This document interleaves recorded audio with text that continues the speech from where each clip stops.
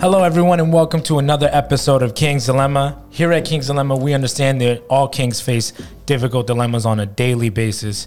Heavy is the head that wears a crown is a statement that references the burdens and difficulties of being a leader. Any person who has been in a significant leadership position knows the meaning of the statement, and as leaders of our family and our community, we all face difficult decisions on a daily basis. Our goal with this program is to offer some perspective to our listeners and give them the tools to be able to make the best decisions for themselves, their family, and their community. My name is David Andrade. And I'm Leonard Chitange. I'm glad to be back. Dr. Charles Daniels, remember that name? Tori, ready to roll. There we go, man. Yo, listen, before we started this episode, I asked you guys all to answer a question on a piece of paper. I asked you guys to tell me where you're from. And here are your responses. Leonard, your response was Congo, Africa. Charles, you said Atlanta. What is it? Riverdale. Riverdale, that's right. And Tori, you said Yonkers. I answered Los Angeles. So the point of that question was to try and understand if we understand our personal history, right? So Leonard, you came here, you were born in Congo. And when did you come to America? At the age of 16, so I always tell people, like, hey, I'm from Boston, but by way of Congo. I migrated here with my family at the age of 16. We all came from, I think, from Congo. We came here. I think I was either trying to go to, we were supposed to go to Belgium, France, but we migrated here. And and I went to multicultural high school, man, learning English. So I want to stay on you for a while because I want to dig deeper a little bit on that. Before you came to America, what did you think of America? Great question. Before I came to America, man, I think my perception of America was based on what I was seeing in the movies. You know, I think watching a lot of like Rocky, watching a lot of like MacGyvers. Yeah, man. Okay. Listen, watching a lot of those American movie, like versus the Indian, those Western movie, my perception was, oh, wow, America is a very, dominant, the best country in the world, like, very arrogant too. That's America in general. But then my perception of Black America was different, was like, wow, Black people in America, wow, they're savages, they kill each other, all of that stuff. So just growing up with a bunch of, misunderstanding, misperception. So, and then now landing here, it was like that wake up call, language and different. So, yeah. So did you, when you would think of America, I mean, were you aware of like also other like ethnicities and races like that? Or was it just white and Black people? Great question. No, because the reality is, Congo is like you wake up in the morning, right? You wake up in the morning, you see black people everywhere, right? Yeah. But it was based on nationality. Did you know about like Latinos before you came here? No, first of all, yeah. So am I like an alien to you? Something like that, yeah. Because that's to be an alien. They called me the alien when I got here. Yeah. So first of all, the language was hard. We don't speak, English in Congo. And then the other part too was kind of like there's no racialization, there's no race relation. It's like ethnicity and nationality. So I'm Congolese. And, my tribe is Luba. We got 200 ethnic tribes. So America just woke me up to race relation. I'm like, whoa. It all started when I went race relations. Race relations. So what I simply mean is that migrated here at the age of 16. I went to multicultural high school where I was learning English. And then my teacher looked at me and said, wow, you're better than an African American because you're from Africa. Damn, my teacher said that to you. So my teacher said that to me, so it confuses me. What was the teacher? Race-wise? White. Woo! It was a white teacher. Oh. What's his name? Put him on blast. No, I'm not. Come on now. So what it did to me, it confused the head out of me, right? Yo, and teacher, if you're listening to this, you're racist. So all of a sudden, I'm like, oh, I'm better than Black students? Oh. I'm better than Black American students because I'm from Africa? So what it did to me, I'm going to be short. What it did to me is like, I got mad, I got confused, I got angry, so I want to discover the truth. That's the reason why when I graduated from high school with honor, I got accepted to UMass Boston, BU, Boston College. But I said, you know what, I'm going to find the truth. I'm going to go to a historical Black college. HBCU. I went in there on the purpose. Where we go? Fisk University, Nashville, Tennessee. Woo! F you. Yeah. Come on, man. Fisk University, meaning Fisk University. And I think there was powerful, man, because I feel like it was good for me. It was a healing moment where I really, really got to learn about Africana study, man. Black experience in America, Black experience in the Caribbean. It was powerful, made good friends. So it was a good moment. But then what it did to me too is like, yo, I'm at a Black school. Doesn't mean that the word is Black. You know, like if I step outside of HBCU, what about multiculturalism, right? What about cultural stuff? Yeah, man, it's been quite a journey, man. And I think that's why I got involved into a bunch of, African diaspora engagement initiative.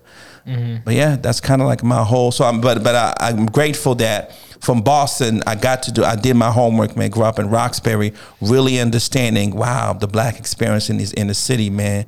But language and culture was hard, but I had the ability to connect and to build. So I became the African brother, man, that African Denzel over the years. Yeah, that's real. But so, Charles, when I asked you where you from, like, how did you feel answering that? It was an interesting question for me because the first thing that came to mind was Atlanta. Then I had to put a slash and put Dale, Riverdale. Yep.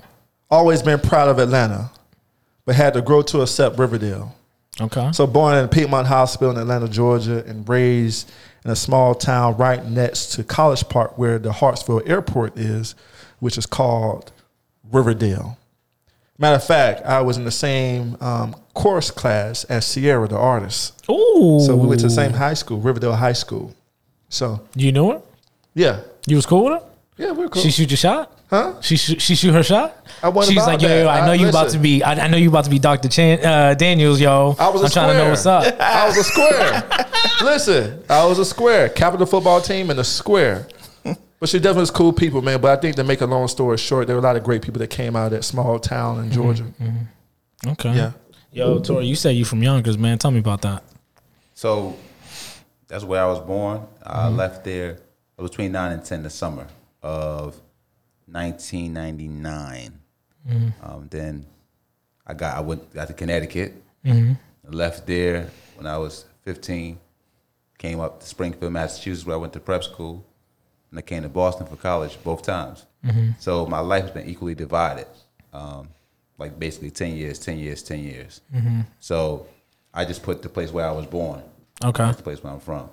That's all. But it was had nothing to do with an attachment or anything with any depth like that. Yeah. So when we think about where we're from, that's one question, right? But then when we try to think about our roots, then how would you answer that? Like if I were to say, yo, where are your roots, right? Like where are your family roots from? Where are y'all from? How would you answer the question then? Would it still be Yonkers? So my family's from North Carolina. Okay. Yep. I know that for a fact. My family owned a lot of land in North Carolina. My grandfather, my aunts, they owned 180 acres of land. Wow. In North Carolina. So I know that.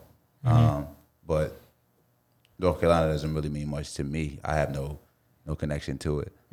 So yeah, when you ask where I'm from, it doesn't have that type of impact on me. Yeah. So this question's always been really difficult for me because so I was born in Los Angeles, but I moved to Boston before I even turned 1.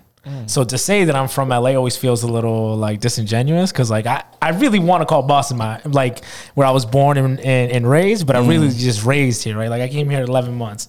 But then even further back from that, my mom, she migrated here from Guatemala.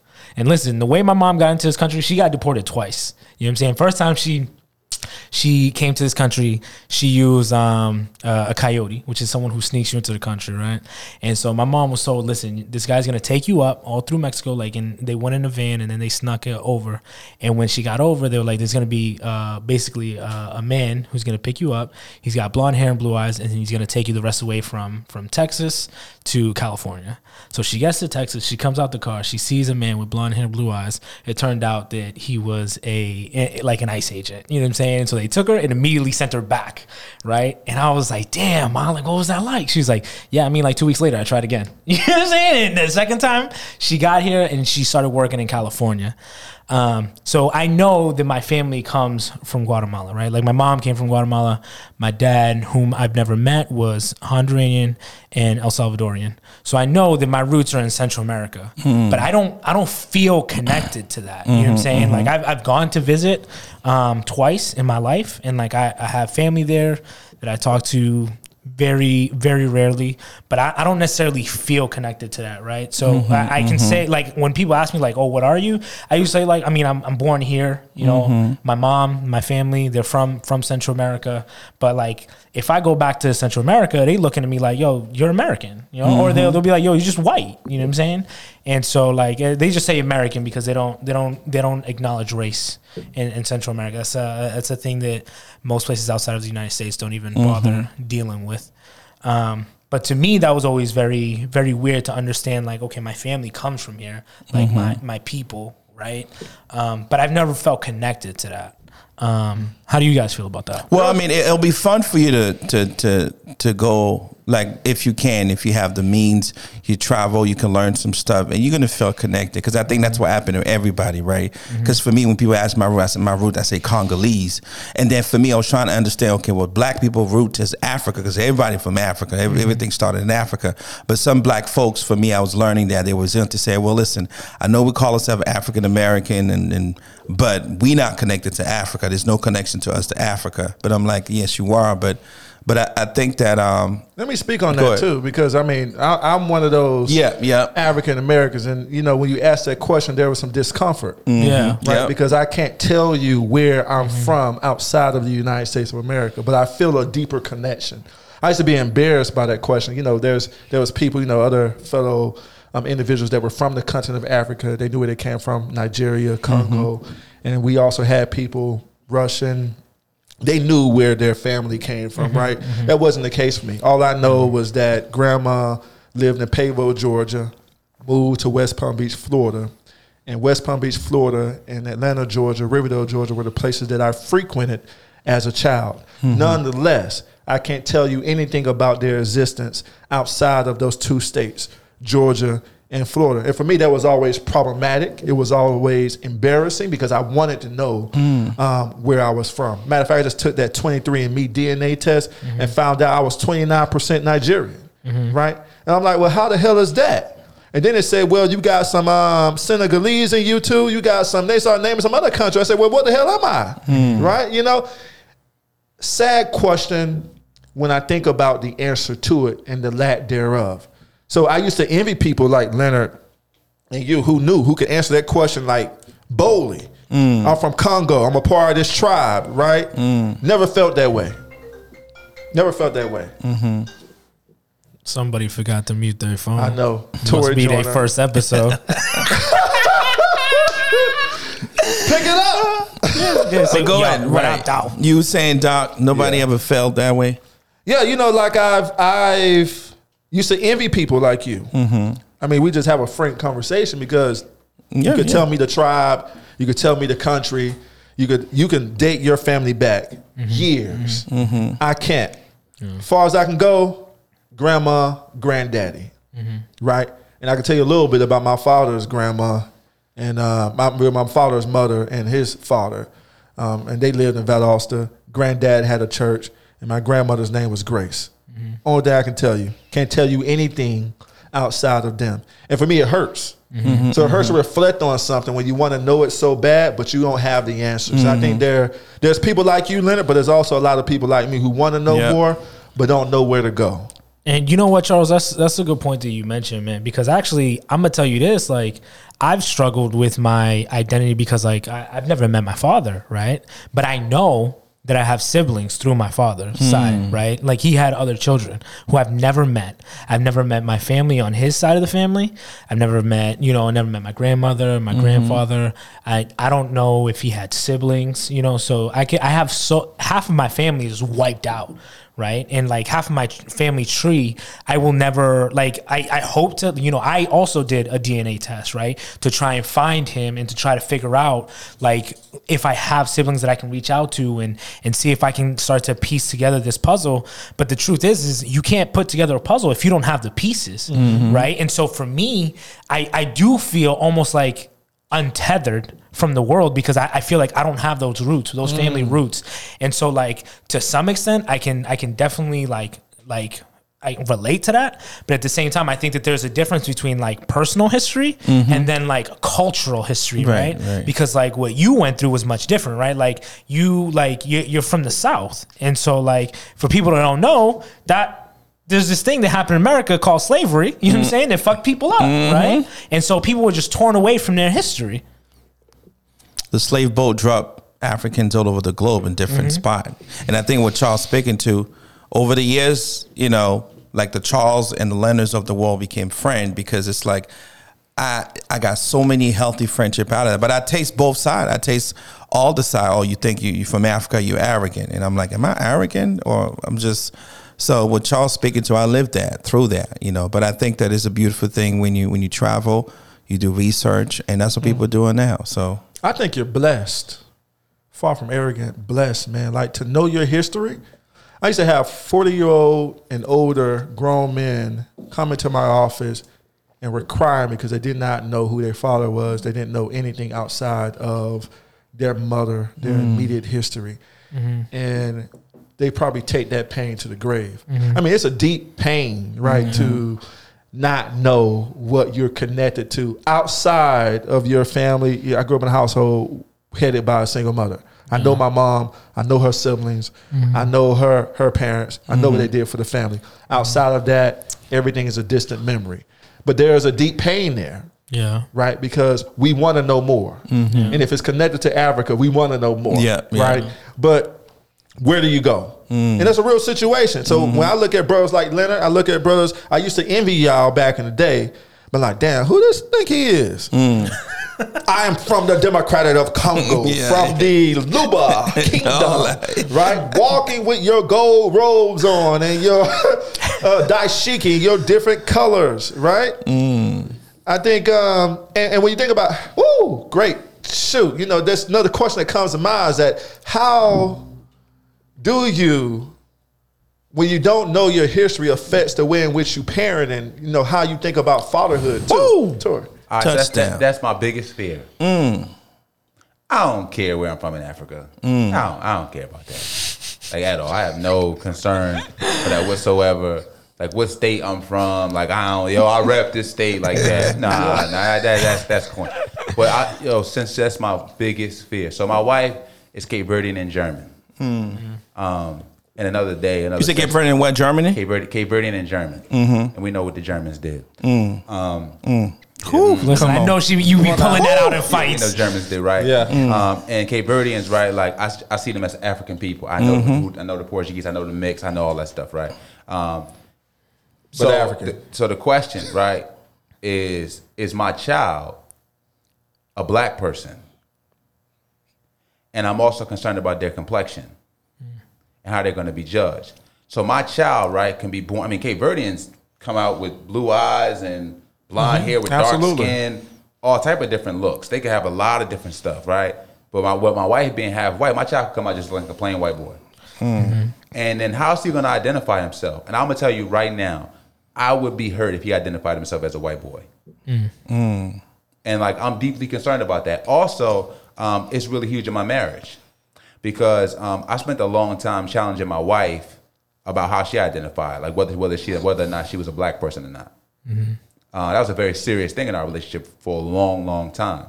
And it hurt her like deeply because if she denied her whiteness, she'd be denying her mother. That's messed up, right? But she's very proud of her being Cape Verdean. She's very proud of that. And she's very proud of her mother, who her mother is. I mean, they're not from Germany, so that's not a big deal. But yes, that's my concern. Like my roots, that's of no interest to me. Though they're not about to get any money from me for my DNA test. Don't look for that. Don't look for. So my name's Tory Joyner. Don't worry about that. So you're a part of that crowd. Right. Use my DNA to make other people like me. But really, like, that's my biggest concern is what my child's gonna look like and how they're gonna identify. I think I'll be so happy, like, if my child comes out and understands that they're black. But I don't know how I'm gonna relay to them depending on how they look, I don't know how I'm going to relate to them their blackness. Can I force their blackness upon them? My wife and I debate about that all the time. So that's a serious thing in my Well, world. start with love. I mean, you're going to be okay. I mean, you'll figure it out. I think you'll figure it out. I mean, That's the African stuff. Don't worry about it. not that. You know what I'm saying? God will take care of it. Just pray on it. Yeah, when you know you from the Congo, you good here. Don't worry about it, player. But listen, Don't get it twisted. be all right. We got cultural trauma too. Listen, you got, The nerve of you. But don't worry about it, dog. What? Go but ahead, listen, Charles. brother, I think Good. that's a conversation that you can have in your household, but when he leaves your household, it won't be a choice. He'll be black. Well, that depends on how he looks, right? That's what I brought up. If My he's wife- if my he's wife- that passing, if it's that to the extent that it would be that my passing. wife is a very light skinned woman, right? And I ain't no black, dark skinned man. You know what I'm saying? So my child's gonna be a light skinned person. Extremely light or extremely dark or in between. Most likely they're gonna be extremely light, and they can have blonde hair, blue eyed devil. No, they can have blonde hair. Yeah. Brother Malcolm. Yeah, they could have blonde hair and blue eyes. But there's a right? harsh reality in America. If There you go. if there's an Yeah. assumption that you black, and it could be a little bit or it could be a lot, right? You're gonna be treated like you're black. No. Yeah. The most fair skinned black person will continue to be treated like the dark skinned black person, or a little bit different, but still be treated black. Right, but I think I think that it's a harsh Tori is reality. talking about what if my kid does, like no one can tell that he is black. I get that. So for example, I my get that. kid has a high chance of looking like David. Okay. Has a high chance. With your hair. No. Has a high chance of just looking like David straight Okay. up. Okay. Yeah, right? Yeah. And so, therefore, right, does my son lose, or daughter, lose that? So Leonard, right? Y'all gonna honor his Africanness? Yeah, you already laughing. You already know. Y'all gonna honor his Africanness? Y'all gonna, our kids, right? Our kids gonna honor his blackness at school? The way that he behaves, right? Like, he gotta have swag. He gonna have to have super swag in order for the black kids to honor that. Yo, look, I'm not in poverty. Right, Where I right, live, right, where I send him to school, for example, right? If I send my child to prep school, whatever it might be, right, amongst a lot of white people, right, that could make them seem more white, behave more white, right? So that's a real fear of mine. There's such thing as black behavior, right? For you, like I said, for you being African, right, is something that's in you, right? Like, as an African American, you got to behave a certain way in order to be black. But things mess me up too. Like, you just asked the question, because I'm like, the first time I saw a white person in Congo was me when I was 13. Because imagine you're in a country where you wake up in the morning, everybody's black, and the minority of white tourism, right? White folks, you're like, oh. And you come in America, you wake up where everybody's multicultural, and then the dominant are white people, and then race is a social construct. It's a bunch of confusing stuff. But yeah, it all depends where you're from too, because there's that cultural trauma that we all dealing with in so many different levels. But yeah. So, do you have any advice for me? Yeah, I'll say, well, first thing, Pray. start with love. There's a bunch of lists, man. Because what America does to us is so difficult to we are obsessed with race relation, and we forget about it's still a social construct. I'm saying, like, start with basic thing. Start with love, right? And then after that, you can add the historical component, and then you can talk to people like Dr. Daniels of the world. Here's the thing. Regardless of if you come from a household where one of your parents could be white passing and your other parent can be black, regardless of your perception of what you want them to receive as a parent or not receive as a parent, they're going to walk away from your household knowing that they have two races in their life, right? And I think that's one thing that you will not be able to take from them. They're going to see your side, and they're going to see the other parent's side. But there's a conflict that they're going to experience that you cannot rid them of. Like Tori talking about, well, I don't want them to really, that's going to be a struggle that they're going to have. But I think even before you open up your mouth, in that household, they're always going to have that struggle, right? They're going to have the struggle of trying to figure out which side do I side with, right? Who, dad's black, mom is white passing, this is me, what am I? I think kids that come from those blended household always go through those struggles. And regardless of how you feel and what you want to project on them or what you want them to walk away from, you cannot alleviate them from that struggle no matter how much you try. And I think that's the harsh reality, right? So I think giving room for that struggle to take place, giving room for them to go through that process, you're going to have to have tough skin for that situation, because they're going to always conflict between, am I black or am I white passing? What the hell am I? Right? So another thing is too, because I'm thinking about, just from my perspective, as Tori was talking about, my daughter is as dark as me. And when I think about, what I've learned about being black, and where I was from, this question about where you from and what does it mean to be dark skinned, right? Where I was from and how I grew up as it relates to being dark skinned was like, the darker you are, the more ugly you are, right? So there was trauma associated to my own skin tone as it relates to how I navigate this life as a dark skinned male. And I'm gonna tell you, I tried to bleach myself a couple of times. I shared this before, so my skin could be lighter, right?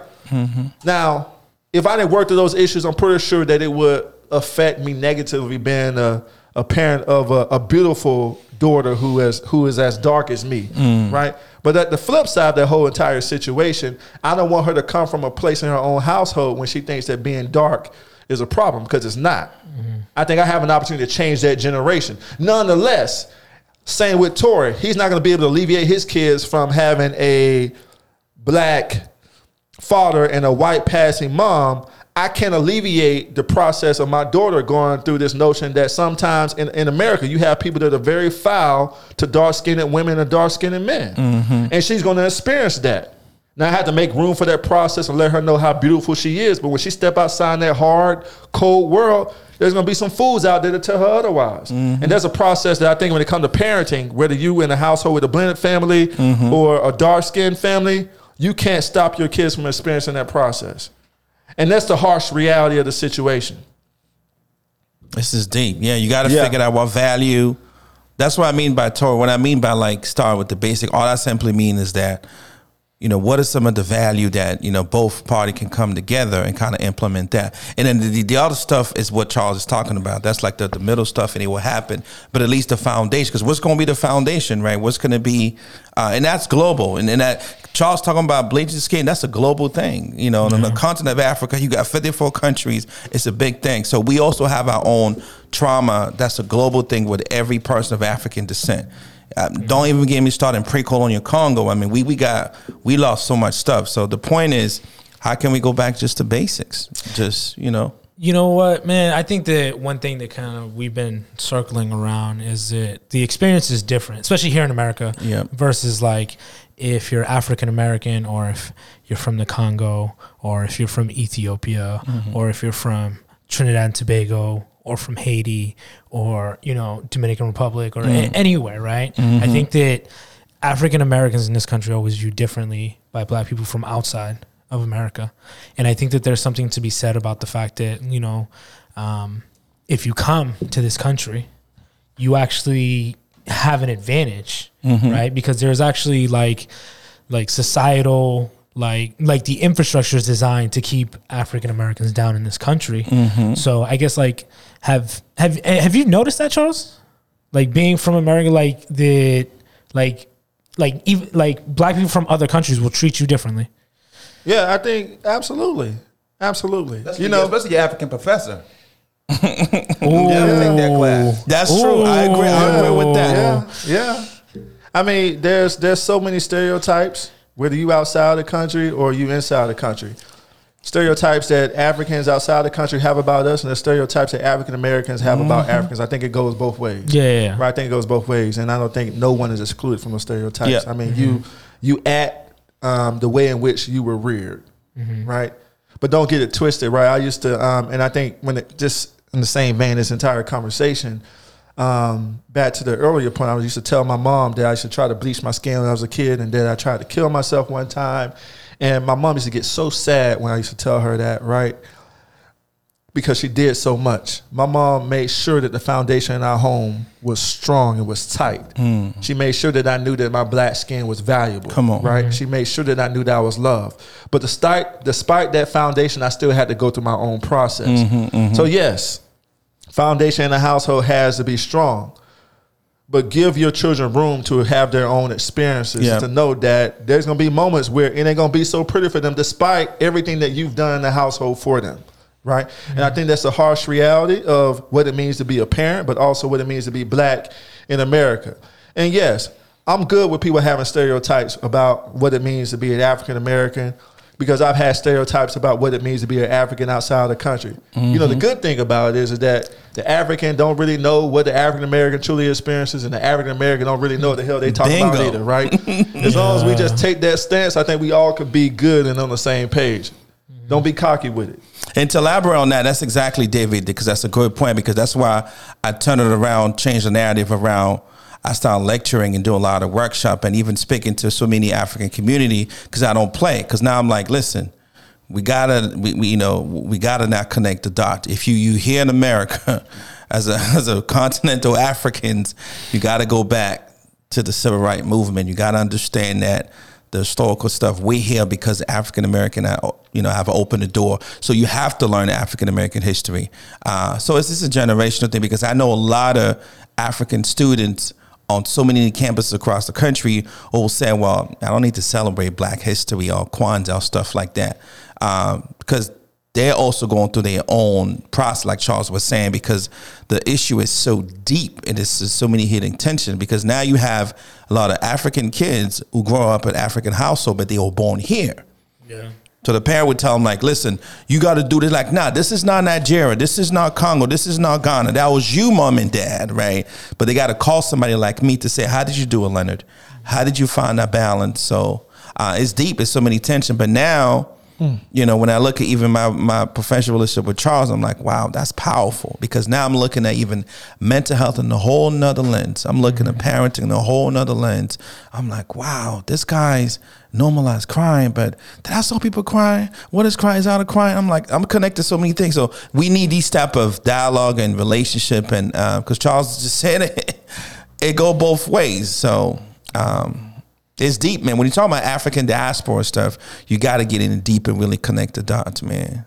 So. Dave, I got a question for you too, because Leonard just made me think about something, right? Because you asked me about the infrastructure piece in America, and how I feel about how Africans are perceiving us and how we perceive Africans, and I told you that it go both ways. But you know what's hard for African American is that there's moments where you don't even feel accepted in your own country. Then you hear that in other countries you're not accepted. Well, hell, who the hell accepts you? Come on. Yeah. Right? You know what I'm saying? Like you see it in the media, you're not accepted. You turn on the TV, you see police killing people that look like you're not accepted. Then you hear some of your brothers from different countries with beautiful histories that you know nothing about. You hear that sometimes they don't accept you. Yeah. So what the hell is going on? Yeah. So is it a curse to be African American? Yeah. Now we know philosophically and scholarly that it's not a curse, but when you in it and you hear from different angles and you really into that feeling and you feeling tender and vulnerable, you can really feel as if you're the brunt of all this mess that has nothing to do with you. It is what it is. It's just a real situation. Yeah, that's deep. Yeah, that's deep. Yeah, you know what? It's funny because I feel like during the the last election, you'd hear all the people, all the MAGA heads chanting, go back to Africa or something like that. It's like, bro, what are you talking about? You know what I'm saying? Like, people haven't been there in generations. Like, the fact that you believe that is wild. That's deep. Have you ever felt that way in terms of not being accepted in America, but also not being accepted in Guatemala? I mean, just similar to what some African Americans may be feeling. Yeah, absolutely, all the time. And so the funny thing, it's interesting you mentioned that because, so I'm of Central American descent. My mom's from Guatemala. My dad's from Honduras and El Salvador. I haven't been there, but every time I go back, I'm American, right? And I grew up in Jamaica Plain, right near Mozart Park, and a lot of Dominicans, a lot of Puerto Ricans in that neighborhood.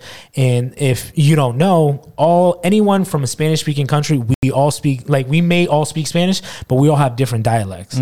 So Dominicans and Puerto Ricans actually tend to speak a little faster, and their cadence is a little bit different. And so when they would hear me speak Spanish, they would make fun of me, right? And so, and the funny thing is, I then kind of started speaking a little bit different. I spoke a hybrid version of Spanish where it was like kind of Dominican, kind of Puerto Rican, but kind of Guatemalan. Then my family at home here would be like, oh, you speak like a Dominican or a Puerto Rican. And I'm like, damn, everybody is telling me I'm wrong no matter what, right? And then constantly, as I've grown up in this country, the stereotype about Spanish men is that we're aggressive. You know, our the last president of this country called all of us rapists and drug dealers, right? And drug mules. And then you have like popular white comedians like, oh man, her name is escaping me right now. She's a popular white comedian, female, and she was like, yeah, you know, she said something about like dating. She's like, I don't date Latino anymore because they just knock me out and then have sex with me. And like, that's the punchline, right? And I'm like, so you're calling all of us rapists. Cool. And like, you're galvanizing white women with that punchline. And it's like, yo, that's just how we are viewed in this country, right? We are looked at as if we bring nothing to the table. And so it can be very difficult to be in this space where that's just how we're viewed. But don't get it twisted, because I will also hold people from my part of the world accountable, because a lot of them are racist, right? Yep. Like they don't acknowledge, one, they don't acknowledge that sometimes they're black, and two, they will actively talk poorly about African Americans. And that's something that I've had fallouts with people in my family over. Like, yo, that's racist. Come on. Yeah, no, I tell them straight up. That shit is racist, right? And when you call them on it, they're like, well, no. And they're like especially Central Americans love to do this. They love to talk about how they came to this country with nothing on their back and they made it for themselves, and they're like, why can't African Americans do that too? And I say, because of systematic racism, which will allow you to get a loan to start a business before they can. Come on. And then they looking at me like, like, yeah, go read a book, fam. Yeah. You know what I'm saying? And I think sometimes it's frustrating for Central Americans to see their kids getting educated and now changing their perspective. Yeah. But here's the problem, is you brought me to this country for a better life, a better opportunity, and to get a better education. And now you don't like what I'm learning. You know what I'm saying? And the truth is here are facts, right? Wow. And so I think that for other Latinx people like me who are, first generation in this country, you need to hold your family accountable to some of these things, right? Like, I think, Leonard, you probably have done that too, right? I did the exact same thing. Everything David said, I did the exact same thing. I hold so many African community accountable, because people was like, yo, listen, why Leonard's always talk to the people from Ghana, I get along with everybody. I said, listen, I hold people accountable. I don't play that, because now that's racist. You got to change that. Oh no, listen, I know we are African immigrant, but you got to understand, everything David say, that's the exact same thing that I do for my African community, you know, and like you just said, now it's the children now. They're like, look, we got to change the narrative. So yeah, I'll tell you what, I do not identify as white. I identify as a POC, right? I've come, like, when I did my DNA test, I was like 75% from Central America, right? I consider myself to be of like native of the Americas, right? But one thing I understand is that when I am in a room full of other people who look like me, they're gonna bring me in on like the joke per se, right? And I use the air quotes. Just like white people, when they're in a room together, they say all the shit that they won't say in front of our faces. Latinos are the same way. I know for a fact that some Africans are the same way, right? Like, my ex-girlfriend was Ethiopian, and she told me that when she first came to this country, her family had preconceived notions about what African Americans were like, and they bought into it, and they were living in Maine. Everybody. And they kind of learned. And then they once they got here and they realized, oh, everybody thinks we're just black too. Then they started to understand that, like, oh, this isn't actually how these people are. This is how they're treated, and how the system is designed to kind of make you feel, and that the media creates this image of black people, right? Like, anytime people talk about welfare, it's always like the welfare queen. They basically talk about black women, right? But in reality, most of the people on welfare in this country are white. And so, like, the fact that these are the systems that are in place is one of the issues that I think kind of creates this divide amongst people of color. David, this is your topic. Let me do something real quick. I just want to thank you all for calling out the racism when you see it, and the stupidity when you see it, because I think what we need is allies, but we also need for people to call it out when they hear it and they see it. Like, don't try to come and talk to us about it because we experience it. We know what's going on, right? Talk to your people. That's why I tell my white friends, hey, don't try to talk to us about racism and, you know, diversity, equity, and inclusion. Talk to your people. Come on. Right? We live in it. Don't talk to me. Right? Talk to your people. Same with other groups. Talk to your people. Hold them accountable. Right? And I'll tell you what, when you're in a room, like, you can call yourself an ally all you want. But if you're in a room of people who look just like you and they say something problematic and you don't check them, you're worse than them. Come on. You are absolutely worse than them because you're pretending to be an ally in front of your black friends, but behind closed doors, you're promoting it and you're letting it slide. And so to me, like, I don't let that fly. The same is true for African Americans. I do not want to keep us out of this accountability talk, right? We hear somebody saying something foul, we need to do the same thing. We need to say something, we need to stand up, we need to become allies as well, especially when we're expecting allies. Woo! Listen, that's a wrap, on, Davis. This is Get it. Professor David. Lord have mercy. got fired. I'm coming to your class. Yeah, man. Thank you everyone for joining us this week on King's Dilemma, and hopefully you tune in next week for the season finale. Peace. Peace. Peace.